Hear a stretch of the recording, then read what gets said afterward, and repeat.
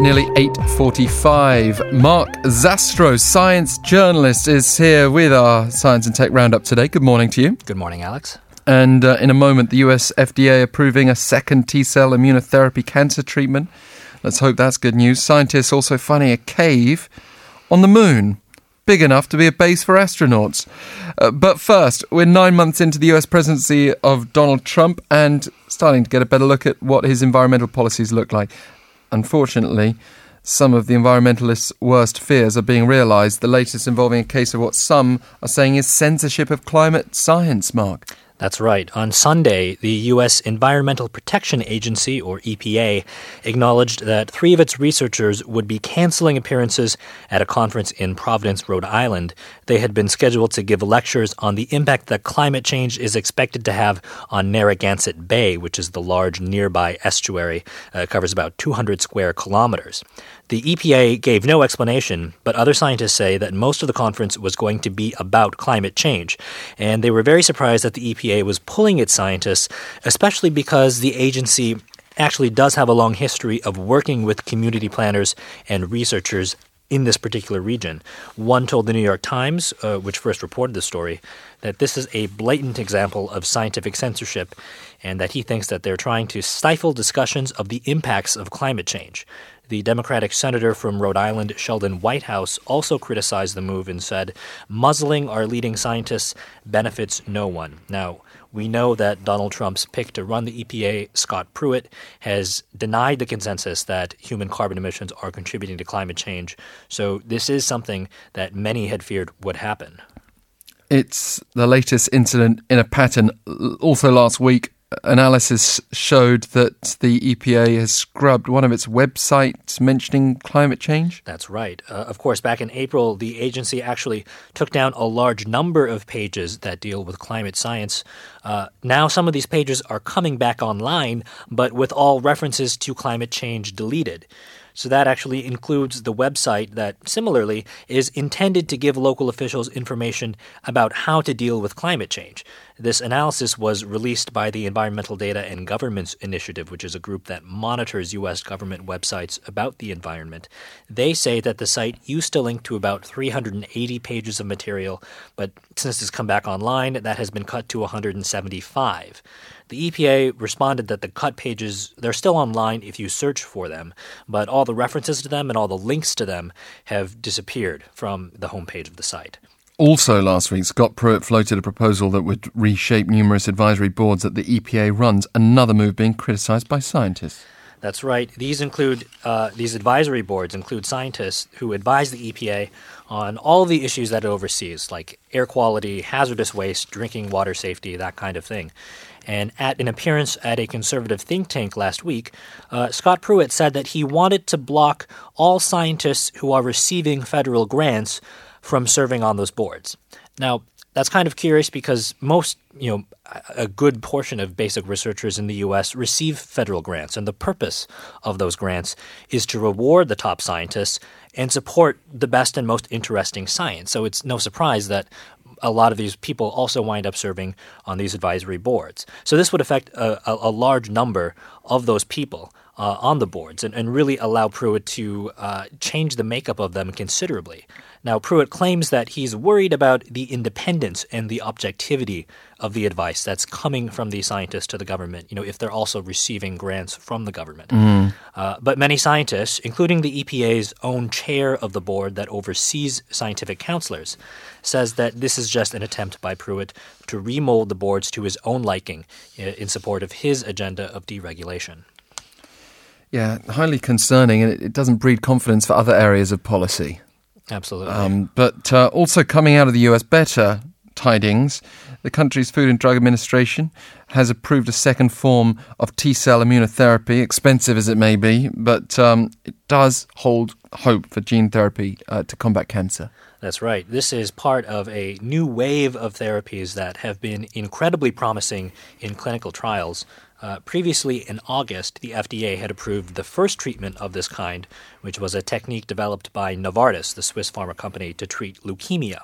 Now, this is the second such treatment. It comes from Kite Pharma in the U.S., and it's approved to treat non-Hodgkin's lymphoma, which is another type of blood cancer.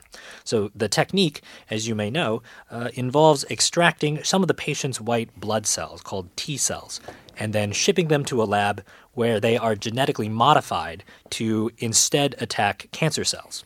Then they're re-injected into the body. And this can often come with terrible, even life-threatening side effects. So it's only approved for those who have undergone 2 rounds of unsuccessful chemotherapy.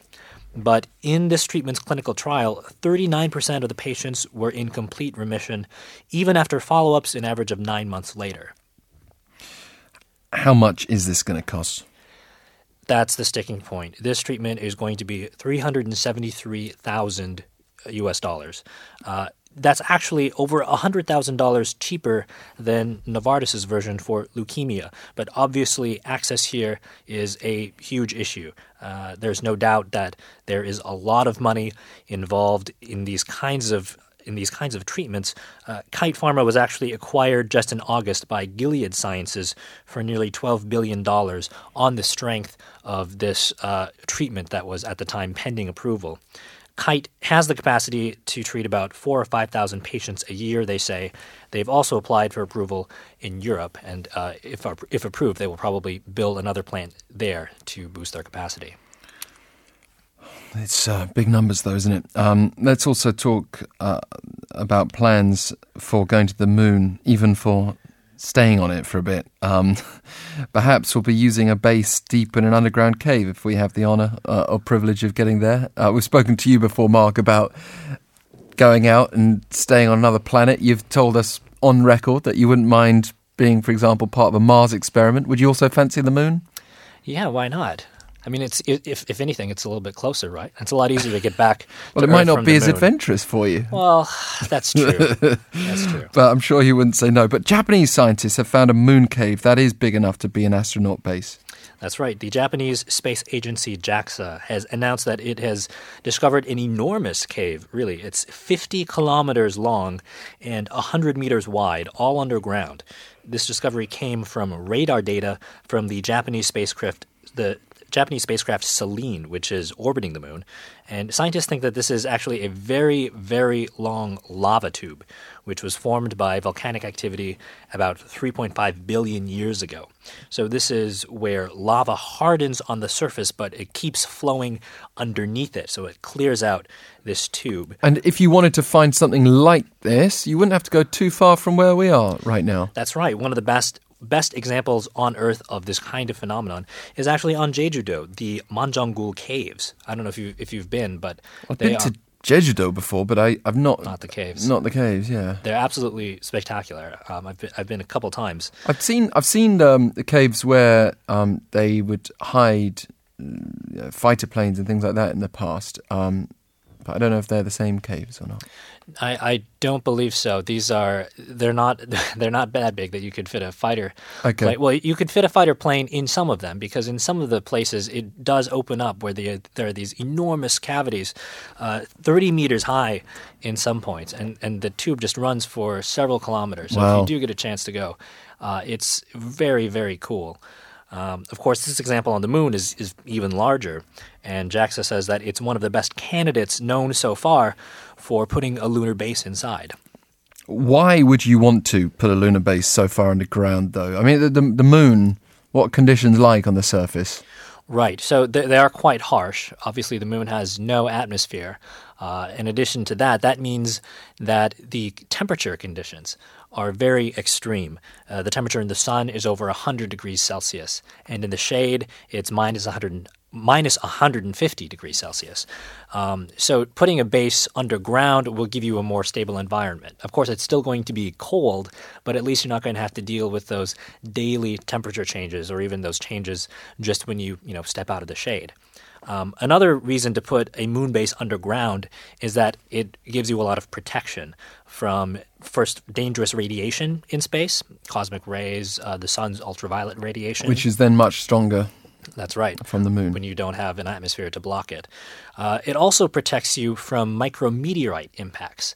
So, tiny pebbles or even specks of dust that are just flying through space and happen to impact the moon, they could actually rip a hole in a habitat wall, even if they're just tiny, tiny specks of dust. So staying underground is also a smart idea for that reason.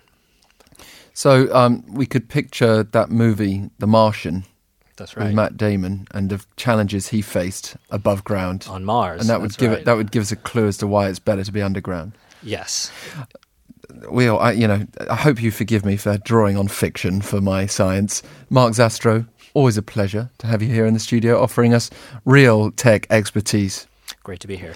And that is our Science and Technology this morning with Mark Zastrow.